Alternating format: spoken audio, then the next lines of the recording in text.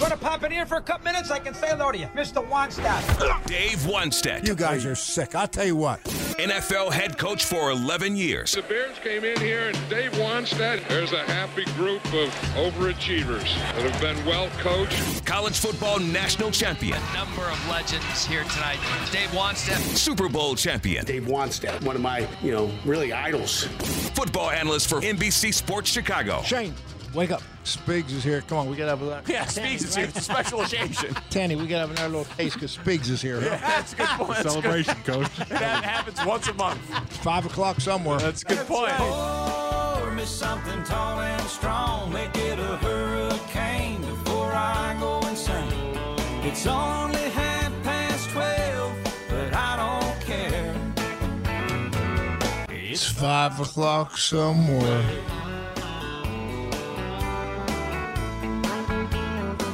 Great as always to speak with Dave Wannstedt. Thursdays, 4 o'clock, our favorite time of the week. Coach, how the hell are you? I'm doing good. I played a little golf this week. Played in the senior pro-am. They had the championship tour down here for the pros, and played with Marco Dawson was the pro I played with, and we had a great day. Absolutely. Had some good conversation with a few of my the pro guys, the seniors that I know from Oklahoma State, Scotty Verplank and company and all those guys, and saw Bernard Langer. He was in the locker room right across from me. I talked to him. So it was a interesting, fun day. It really was. Good for you. Nice crossover. Some big-time golfers and some big-time football people. You ever learn anything from a golfer about how to make your football game better, your football coaching better? Anything crossover, Coach, or not really? No, I tell you what, no. But I not much. But the one thing that they do, the focus that these guys have when they miss a shot, and obviously forgetting about it for the next one. I mean, that's a lot of stress. I do sense that. Then we went out one day and just walked around with them, and I actually got yelled at, if you can believe it, on the course. Me and my buddy, Big Dave, he's my running buddy from way back. We knew each other in high school, played together at Pitt. Yinzer. And I'm staying we're staying at his place here a little bit till our place gets fixed up. So we're standing there. It's number 15. And I didn't know the golfer, but I was following Steve Fleisch because he's left-handed, and he sent me a set of golf clubs that I was using. So I wanted to follow Steve Fleisch a little bit. So I'm following him, and this guy's in the crowd, in his threesome. I'm sorry. So he hits a shot. It's not very good, and it's off the green. It's close to where we're standing. And Indiana was playing. Oh God, who were they playing on Saturday? But it was a close game. It was down to the wire. Who did Indiana play Saturday? So it was 62-61. So I turned to my buddy, and this guy's getting ready to putt. And I said, okay, wait, what's the score of that Indiana game? He says 62-60. And the guy turns around and puts his hands up like this. He says, you guys done? I said, hey, I am sorry. I lost my focus. You need to focus. I was focused on the Indiana basketball game. Sorry. Yeah, it was Indiana, Illinois. There you go, Indiana, Illinois. So, great day, eventful day. Drinking my Lucky 7. Oh, look at that. Good. Shane, did you get that? Shane, wake up. Yep, I'm here, Juan. Yep, I got it. Didn't mean to bother you. Don't worry. You can't even see me. You got no idea what I'm doing back here. Working very hard. He's hard at work. I got a couple bottles of Lucky 7 for you if you ever come back here. I'm going to Carolina from here tomorrow, my wife and I. Then I'll be in Chicago Monday. I owe Danny a little bottle of wine, so I may make an appearance. I don't know what I'll have on the books Thursday yet, but I may stop by. Yeah, we dream of it, Coach, and we want to cook for you one Thursday when you're in here. I'm buying the food, and Shane's got to cook. Absolutely. Yeah, when Speak says we want to cook for you, we want Shane to cook for you. No need to buy, Coach. I got a freezer full of Second City Prime steaks. Oh, I love it. Well, let's do it. Give me a date. No, I'll tell you what. Let me give you a day just to be sure I'm in town. Okay. Yeah, that makes more sense. We don't want to cook for you when you're not here. Dave, would you do a darkness retreat for 4 days like Aaron Rodgers? Well, he did too, but would you do a darkness retreat? Boy, you know what? I probably not, but I don't. I mean, it sounds. I got to get the. Have you guys got any of the details of that? What yes. it entailed? What was it? Was it one of those sauna? One of those heat things they have out in Arizona? You sit in a tin shack or something? A sweat lodge? No, it wasn't. Sweat lodge? No, Coach. It's a 300 square foot room that's built into a hillside in Oregon. And you can leave. You can leave every once in a while and go for walks if you need to. But for the most part, you're down there in the dark. A nice little bed and a bathtub. You could take a hot bath. Everybody loves that, don't they? Yeah. You know. So there you go. Yeah. Well, yeah. Would I do it? No, but it sounds very interesting. Yeah. And now I can't wait to. You know what got me? And think about this. When I took over at the Dolphins. And no one's talking about this one part of this whole Aaron Rodgers thing. And I don't know if it'll be a factor, but I know it was with Dan Marino. When I took over the Dolphins, I hired Chan Gailey as my offensive coordinator, and we were going to change philosophies, and we were going to do some movement stuff.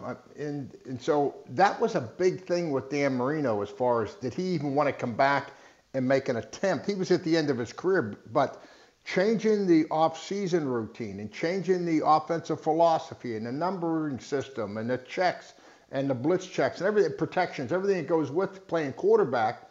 You know, Dan had been in a system so long, and he had his routine done from when the season ended until the minicamp started, that was a big deal to him, that he just was not comfortable with changing at that point in his career. And you got to think that Aaron Rodgers, you know, the New York Jets offer, I mean, sure, that would, but, you know, he's, you talk about a guy that has his routine and kind of knows what he wants to do every month of the year. I don't know. I think that's going to be more of a factor. I think he ends up back in Green Bay if I'm going to bet. Because of the system change? Well, a little bit of a system change maybe, but, you know, Hackett's there, so that would be comfort zone. But I'm talking about, you know, where he's going to live, the new receivers he's going to work with, what the head coach's off-season program was. I want everybody in here lifted at 7 in the morning, whatever it is. I mean, there's a lot of little things that happen inside an organization that affect every player. Mm-hmm. He knows what he has right now. At this point in his career, he knows what he has in Green Bay. He knows deep down, everybody's upset now, but the fans love him. Let's be real. So, I think he stays at Green Bay. I really do at the end of the day. That's interesting, Coach, because the way you're describing it, you know, it's a lot of work. Be a lot of work to assimilate, to learn all that new stuff, to adjust to all that stuff. And Aaron likes his free time. He likes doing other stuff, likes going on his shows and doing everything else. So that makes a lot of sense. Yeah, and that's something that people aren't talking about, just that emotional part of a guy with the money that he has and the status that he has. Do I really want to go make a change in my whole lifestyle if I don't have to? So I think I don't think it happens. We'll see. Dave, do you watch the XFL? A little bit. I was texting today with Russ Brandon, in fact, who he's president of the XFL. So I know a little bit about those guys. Doug Whaley and I work together. He's a Pitt guy. He's the player personnel guy for the XFL. And obviously Rock being a University of Miami guy. So I got enough ties to it that I have watched it, you know, and I look at it this way. It's a great opportunity for these young guys, and they play as hard as guys competing, you know, on the Bears roster. I mean, they really do. These guys are trying to win. They're trying to get to the next level. They're all trying to get to the NFL. Guys are coaching them and they're working hard. So, you know, I respect what they're doing. I really do. So, do I watch it regularly? No. Have I watched it? Yes. Well, curious on like some of the rule changes that they're doing, and I didn't ask if you knew anyone with the XFL because I knew the answer to that was yes because you know everybody everywhere. So thank you for dropping those names. You know what? You set me up on that, and I couldn't help it. I was laying down by the pool earlier, and I was texting with Russ Brandon. You know, I swear to God, I swear. Wani, this is Dave. We believe you. This is not a coincidence. Every question is a setup. Dave. Our listeners probably think that this was staged, that we had a production meeting before this show, and we talked about this. Nobody Trust out there is me. like, I can't believe that Russ Brandon texts Dave Wanstead. Yeah, like we could ask you about any team or any professional organization in sports, and they're like, well, I was texting with this guy. I golfed with the owner. You know. Do you even hang out with anyone that doesn't have a title of president? It's ridiculous. Absolutely. I'm Big Dave. I am just Big Dave. Big Dave and Whitey went to high school together. So there you go. What are the odds?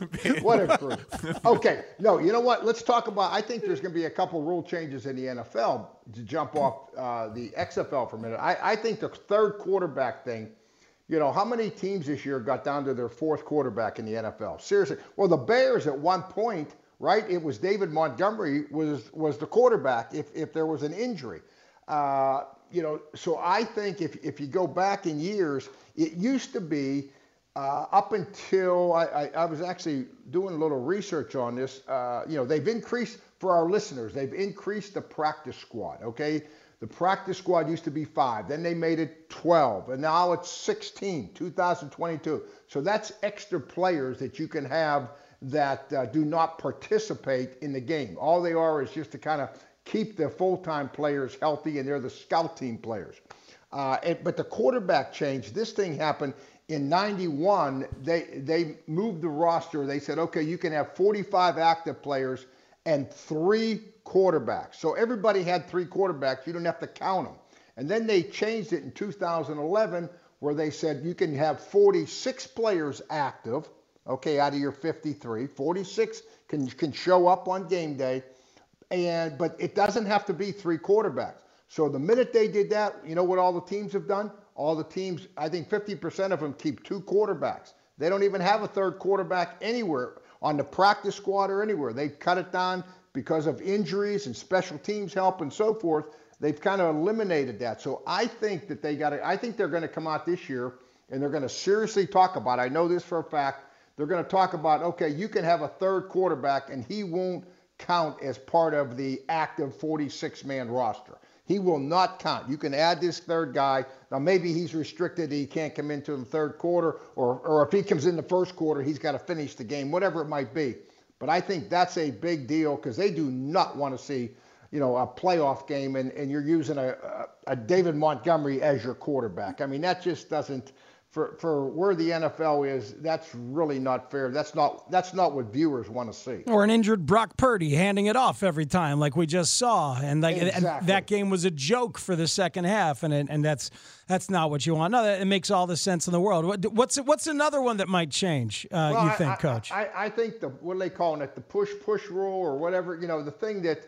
Where they get into a real tight formation. With Jalen Hurts. The Eagles QB sneak, yeah. Yeah, and they going into the playoffs, they were 21 of 23, I think it was, or 21 of 24 of converting. So they were very good at it. But, this rule itself, it was illegal up until 2005.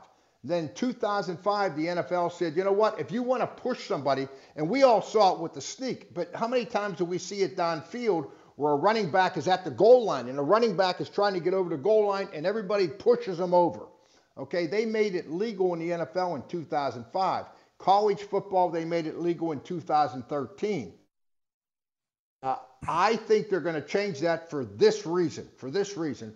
Is injuries. How would you stop that? If I'm a defensive coordinator and I'm playing against Philadelphia, the old thing, if they're 6 inches off the ground, we got to be 3 inches off the ground. So the only way the defense has a chance to stop that is get down underneath them, and now you're going to make contact with their legs, whether it's the ankles or the knees, whatever it is.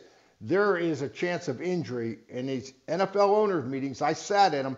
The minute you start talking about player injury, everybody backs off and says, what do we got to do to make this better and protect the players? So I think that could be the reason, but I could see a rule change in that also. Do you think they'd say that you can't do the push, just like in the middle of a running play, like we've always seen? No push at all?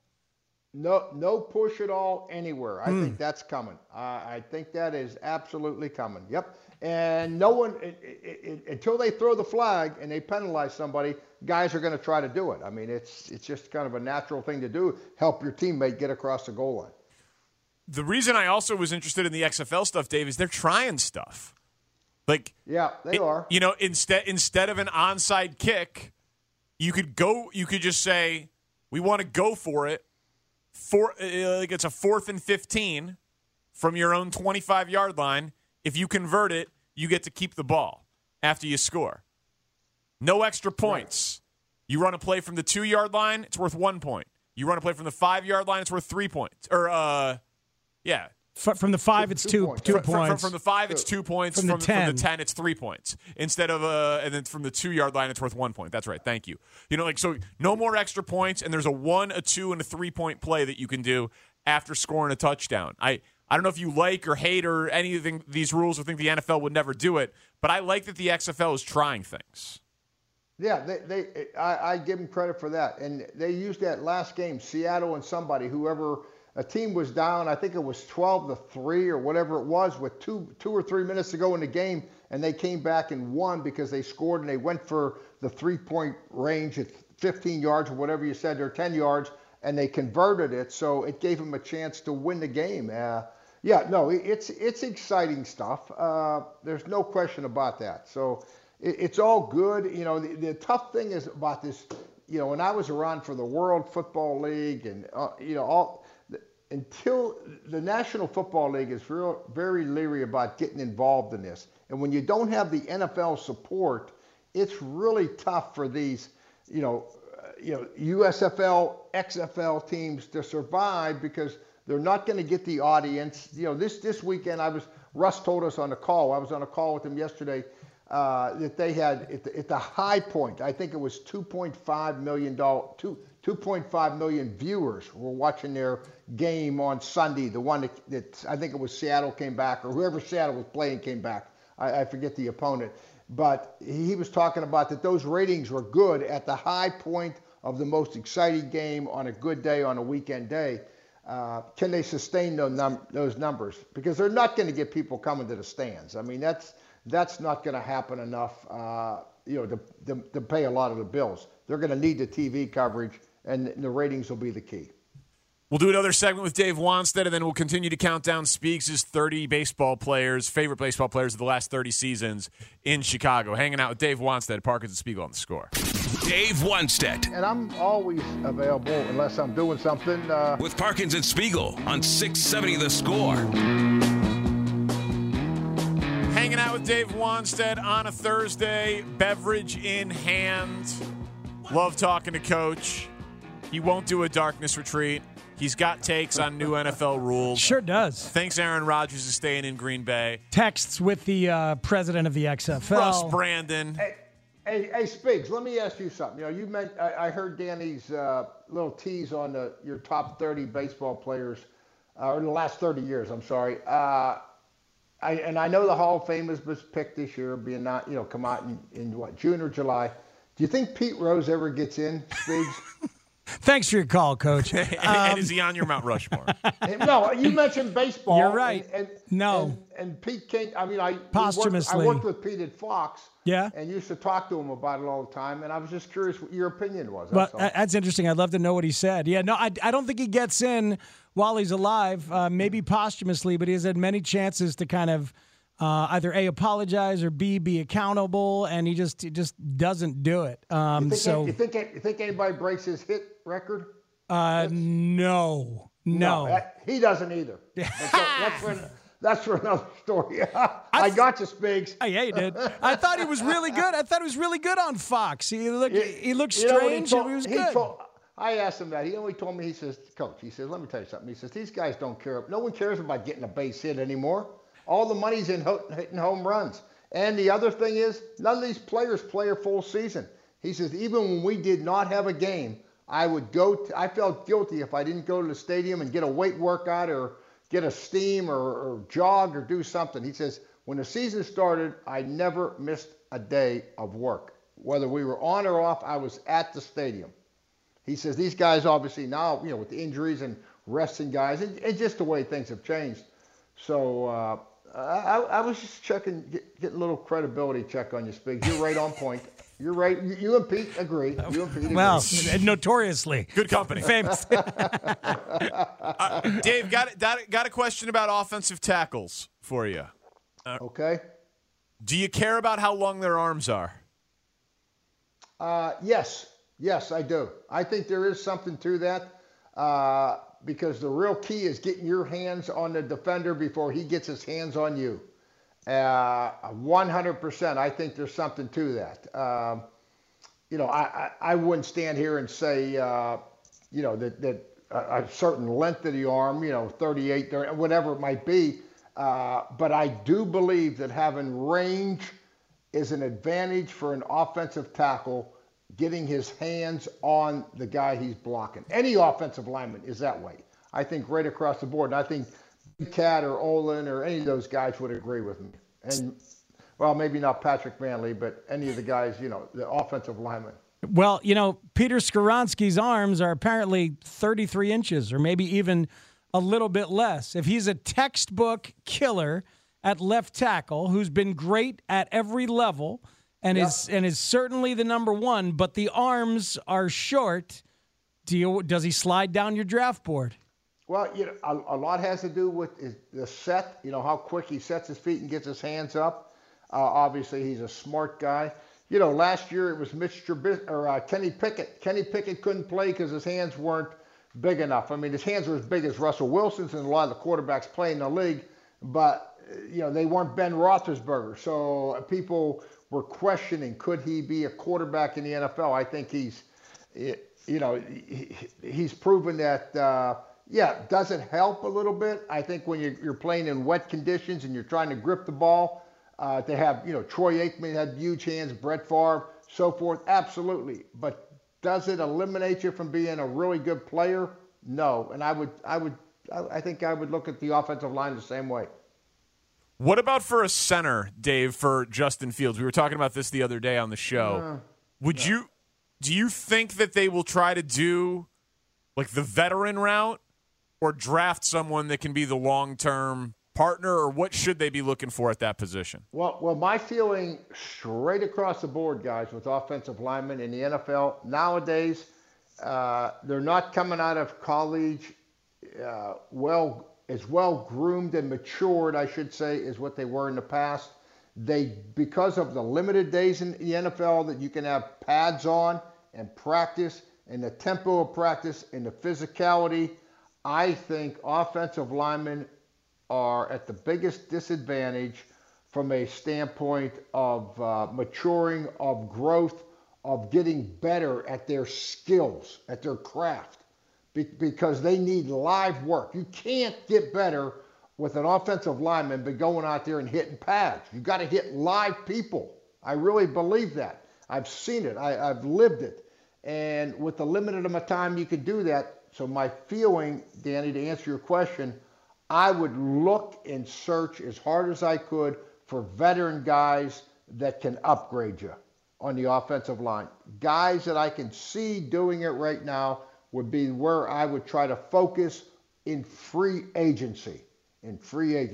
I would draft young guys, sign veteran guys on the offensive line. That's just my personal opinion from what I've observed and obviously heard talking to some people around the league. That's interesting stuff. We looked at a bunch of centers yesterday or whenever it was, Coach, and there's one who's a senior at Minnesota. There's John Michael Schmitz. I love him. You do? God, you just killed me on that. I was up at Minnesota. I spent 2 days this summer with P.J. Fleck, and I think he's a heck of a player. And they're one of the few teams, think about, of all schools for you to pull on, they're one of the few teams that actually develop offensive linemen, and they run the ball, and they're physical, and they're tough. He is a player. He is a player. He's a little bit different mold than most of those guys, in my opinion. You might take a guy from Michigan. You got to look at the school. I guess that's what I'm saying. A majority of these college guys, they don't want to run the ball now. They don't really develop the offensive lineman. Everything is quick passes. Get the ball out. You don't have to, run plays. You don't have to block anybody, all that stuff. The quick screens and so forth, RPO stuff. Michigan guys that run the football and do it well Minnesota's got a great offensive line coach, Brian Callahan. He's outstanding. And Chicago, Illinois guy, by the way. So they developed their linemen up there. I would definitely he's a guy you'd have to take a serious look at. So there are because you had said you wanted to do the veterans, but there are. Yeah. But Schmitz is a senior who went back for another year, and he's been a leader, so he's a little bit more of a veteran style. Yeah, I don't want you guys to think that I'm contradicting myself, even though it's because I do. A majority of these guys aren't ready and aren't developed enough to come in and help the Bears right now. Right now, veteran guys are. That's my feeling. But when you look at a guy like Minnesota, and you look at a guy maybe at Michigan, some of these schools that do it a little bit differently, you got to take a close look at them. I would consider those guys. I really would. All right, what's the next week of lovely life of Dave Wanstead? Who are we going to be? Who are we meeting? Who are we hanging out with? What celebrities are we interacting with? Who are we calling and texting? You know what? I'm heading to the Carolinas tomorrow morning. And I'm back in Chicago on Monday, so you guys tell me what's going on in Chicago. I'm going to be around the city. I'll probably come in. I'll probably be live. Maybe I'll be live next Thursday. We'll see. When are we going on Jimmy's boat? When's the next time you're going to go on Jimmy's boat? Oh, I got to get. I haven't talked to Jimmy since the Super Bowl. Thank you. I'll call him tomorrow morning, Danny. You're welcome. For me to remind you to call your best friend. There you go. Yeah, well, because he didn't have the full public retirement. Honestly, at the Super Bowl, I thought that maybe was going to happen. They didn't. I don't think they want to admit it that he's going to retire. And they'll try to do something to get him to come out once or twice a year. I don't know what the deal will be, but yeah, nobody wants to admit it out there because they have so much fun. They have so much fun. Yeah, he's a big face. He's an important face for that network. So they'll try to keep him in the fold somehow. Hey, I got reservations here, guys, in about 15 minutes. So I'm. So you're doing something? Well, I'm going. I'm taking my buddies here to a steakhouse tonight. So we're. Oh, well done. Okay. Well ketchup. Done. Oh, don't say that in front of Shane. Oh my God! Don't say ketchup. Don't say A1 sauce. None of that stuff. No, Shane. No, nothing. Just great. Just little mashed potatoes on the side. It'll be fine, Shane. Bring those steaks in. You know that if we do the steaks here, you have to eat it medium rare. Oh, wow. You are really taking this thing over to the top now. You're taking it to another level. Medium rare with no sauce on it, huh? Yeah, correct. How about some seafood? What are you cooking seafood? We'll get some shrimp for you, too. Perfect. All right. I gotta go. All right, thanks, Dave, Coach. you're doing Yeah. something. See you, Coach. Shane, didn't mean to bother you. Bye-bye. Yeah. He's bothering Shane. Yeah. He calls on him like it's a classroom. Where did that narrative come from, by the way? He just started that today. Hey, don't mean to bother you. I'm sitting here, bro. Call him Dave Bro. How about he interrupts Danny and go, hey, Space. He interrupts Danny and asks me a baseball question about Pete Rose. That guy, he writes his own ticket. It kind of becomes the Dave Wanstead show, and we're just kind of circling the orbit, right? Do you circle in orbit? 100%. Yeah, I don't know if you circle in orbit. No, so circle much. and orbit is the same thing. Yeah. Yeah. Exactly. We orbit him. We orbit. Or circle him. Yeah. But we're just Either hanging way. out. Yeah. And he takes over and goes in the direction that he wants to go. Yeah.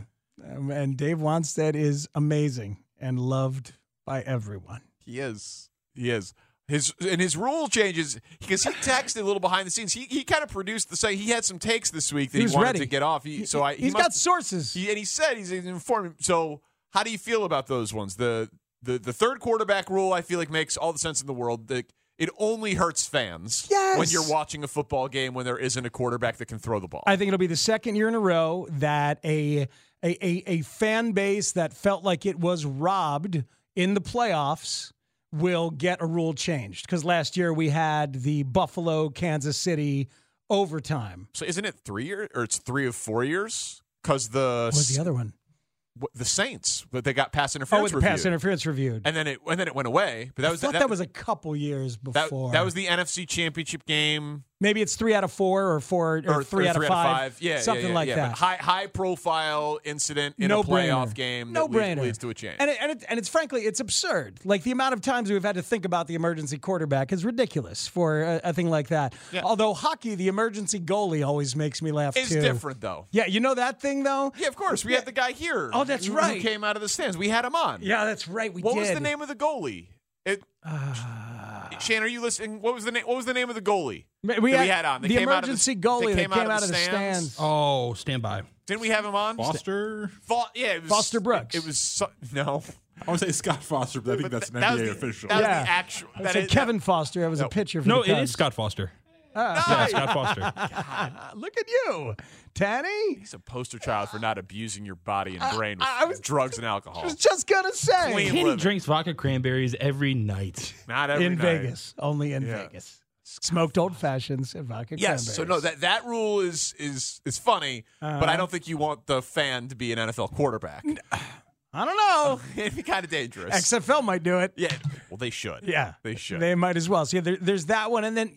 Yeah, the push is interesting. I mean, it did feel like a gimmick and kind of indefensible. It changed so much for what the Eagles do because they had this sense of assurance that they were going to get 4th and short if they needed it. Right. So all of a sudden, I think the way that Greg Olsen said it in the Super Bowl was they treat 3rd down like 2nd down sometimes because they know that even if it's 3rd and 5. They could run a play for 3 yards and then sneak it to get there 2, and they're good. Right. So it's that felt like a gimmick, but I kind of love the when it happens in the middle of a play when a running back is fighting and then Tevin Jenkins or whoever turns over and decides to just bash him in the back and knock him in. So that being lost would be a slight aesthetic and enjoyment bummer for me. I kind of enjoy that. I could see what you're saying. I mean, I think the gimmick aspect of it outweighs it. You don't want a play that feels indefensible, right? You want to always be able to defend what the offense is doing. Although I kind of dug it as innovation, and like it made the defensive line up in the neutral zone sometimes, and made them jump. Sometimes. No, I understand. Stuff like that. It's so funny. Like all these rules, the pushbacks, and all the baseball stuff is on my mind for so many obvious reasons, but. I was just reading a thing, and you know how like the pitcher can only disengage twice and make 2 pickoff throws? Yeah. There's no rule limiting the number of times the catcher can can do the back throw to first base to try and get the runner and hold him on that way. So catchers who are really good at that, you might see them do that a lot these days in MLB. Just to keep the runner honest. Keep the runner honest and maybe not waste a pickoff throw, not waste one of the disengagements, so you let the catcher try it a couple of times if need be. And in fact... But different. You still have to throw the pitch. Yes. Because you could steal. Yes. Yeah. But yeah, right. So I don't see that... I don't see that as a workaround to the rules like the shift thing that you shared or holding the ball in front of the mound to circumvent the pitch clock. I see that as just working within the confines of it. Like but the advantage... I guess it would take a little add a little time to the game if it happens a lot more. But the advantage of having that guy who's good at it is the thing. So like the Braves made that trade for Sean Murphy from Oakland. And I hadn't really, I knew he was good defensively and good offensively, and it was ridiculous that Oakland traded him, but I hadn't realized just how good he is at that play. They knew. And so that's going to be a thing that you think he'll do a bunch this year. Exactly. Okay. We have counted all the way down to 26. We have. All the way to 26. I just liked your, okay. I thought it was adorable and like, not really condescending, but just kind of like, all right, that completes that thought. I'll just let it stand. I got nothing else to say about Sean Murphy being traded to the Braves. I know. I'm sorry. He was just a stand-in to help me make the point. I humanized it a little bit. He's going to throw down to first a little bit more for Atlanta Braves. I'm not going to fight you on Sean Murphy. You win. You win on Sean Murphy. Fine with me. You're going to win the next segment, too, because it's yours. The 26th favorite baseball player, Matt Spiegel in Chicago. He's been here for 30 baseball summers, so we made a list. It's Parkinson Spiegel on the score. He's got a chance. Go! We're counting down the days to opening day. Happy opening day. By celebrating some of Chicago baseball's all-time greats. There go number 400 for Big Frank. You can put it on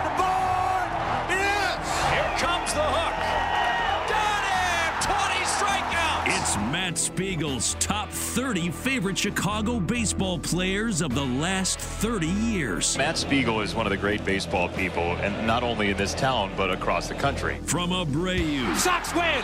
Sox win!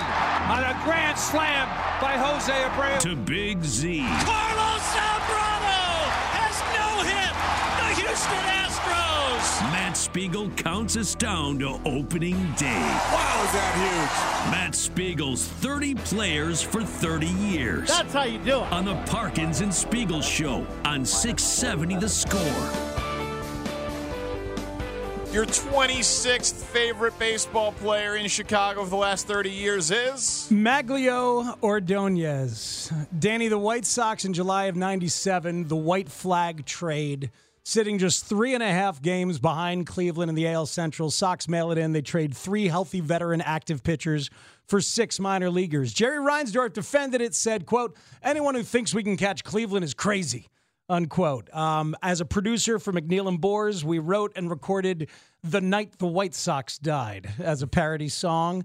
A month later, Maglio Ordonez was among the September call-ups, showcased as like a possible emblem of better times to come. And in 98, he started to show serious promise, hit .282 with 14 homers, speedy, athletic, instincts in a premium position in right field, and led to a 5th-place finish for Rookie of the Year. And then pure excellence for 5 outstanding full seasons, and was really like a big part of the resurgence of the White Sox in this town. An injury-riddled 2004 and left for the Tigers in free agency. But before that, those 5 years, 4 All-Star teams, 2 Silver Sluggers, 3 times a top 20 vote getter for American League MVP, 4 times an OPS over 900, including a 978 OPS in 2002, 6th best in the American League that year, behind the likes of Jim Thome, Manny Ramirez, and A-Rod. This was a complete offensive player. Stole 25 bases in 2001, ran the bases beautifully, consistently, and was just a really fun-to-watch, intimidating athlete. I remember his karate moves in the big White Sox-Tigers brawl in 2000. That thing, if anybody hasn't watched that thing in a while, I happened upon it writing this thing. Fun YouTube watch. Oh, my God. 11 players ejected, 16 people eventually suspended, the biggest mass suspension in baseball history at the time. But this was a 5-tool player to be proud of in this town. In All-Star games, had a double and an RBI in the All-Star game in 2000. Should have won MVP in the 2001 game. He went deep. From the Chicago White Sox, outfielder Maglio Ordonez. Maglio Ordonez of the Chicago White Sox is first up. Maglio, who has established himself as a major league cleanup hitter, a bona fide major league cleanup hitter, looking for some help in that Chicago White Sox lineup. Lost Frank Thomas early for the season. First All-Star game home run for Derek Jeter. One of the few guys that, if you really examine their season, you could question their selection, but you cannot question the star power of Jeter as Ordonez goes deep to right.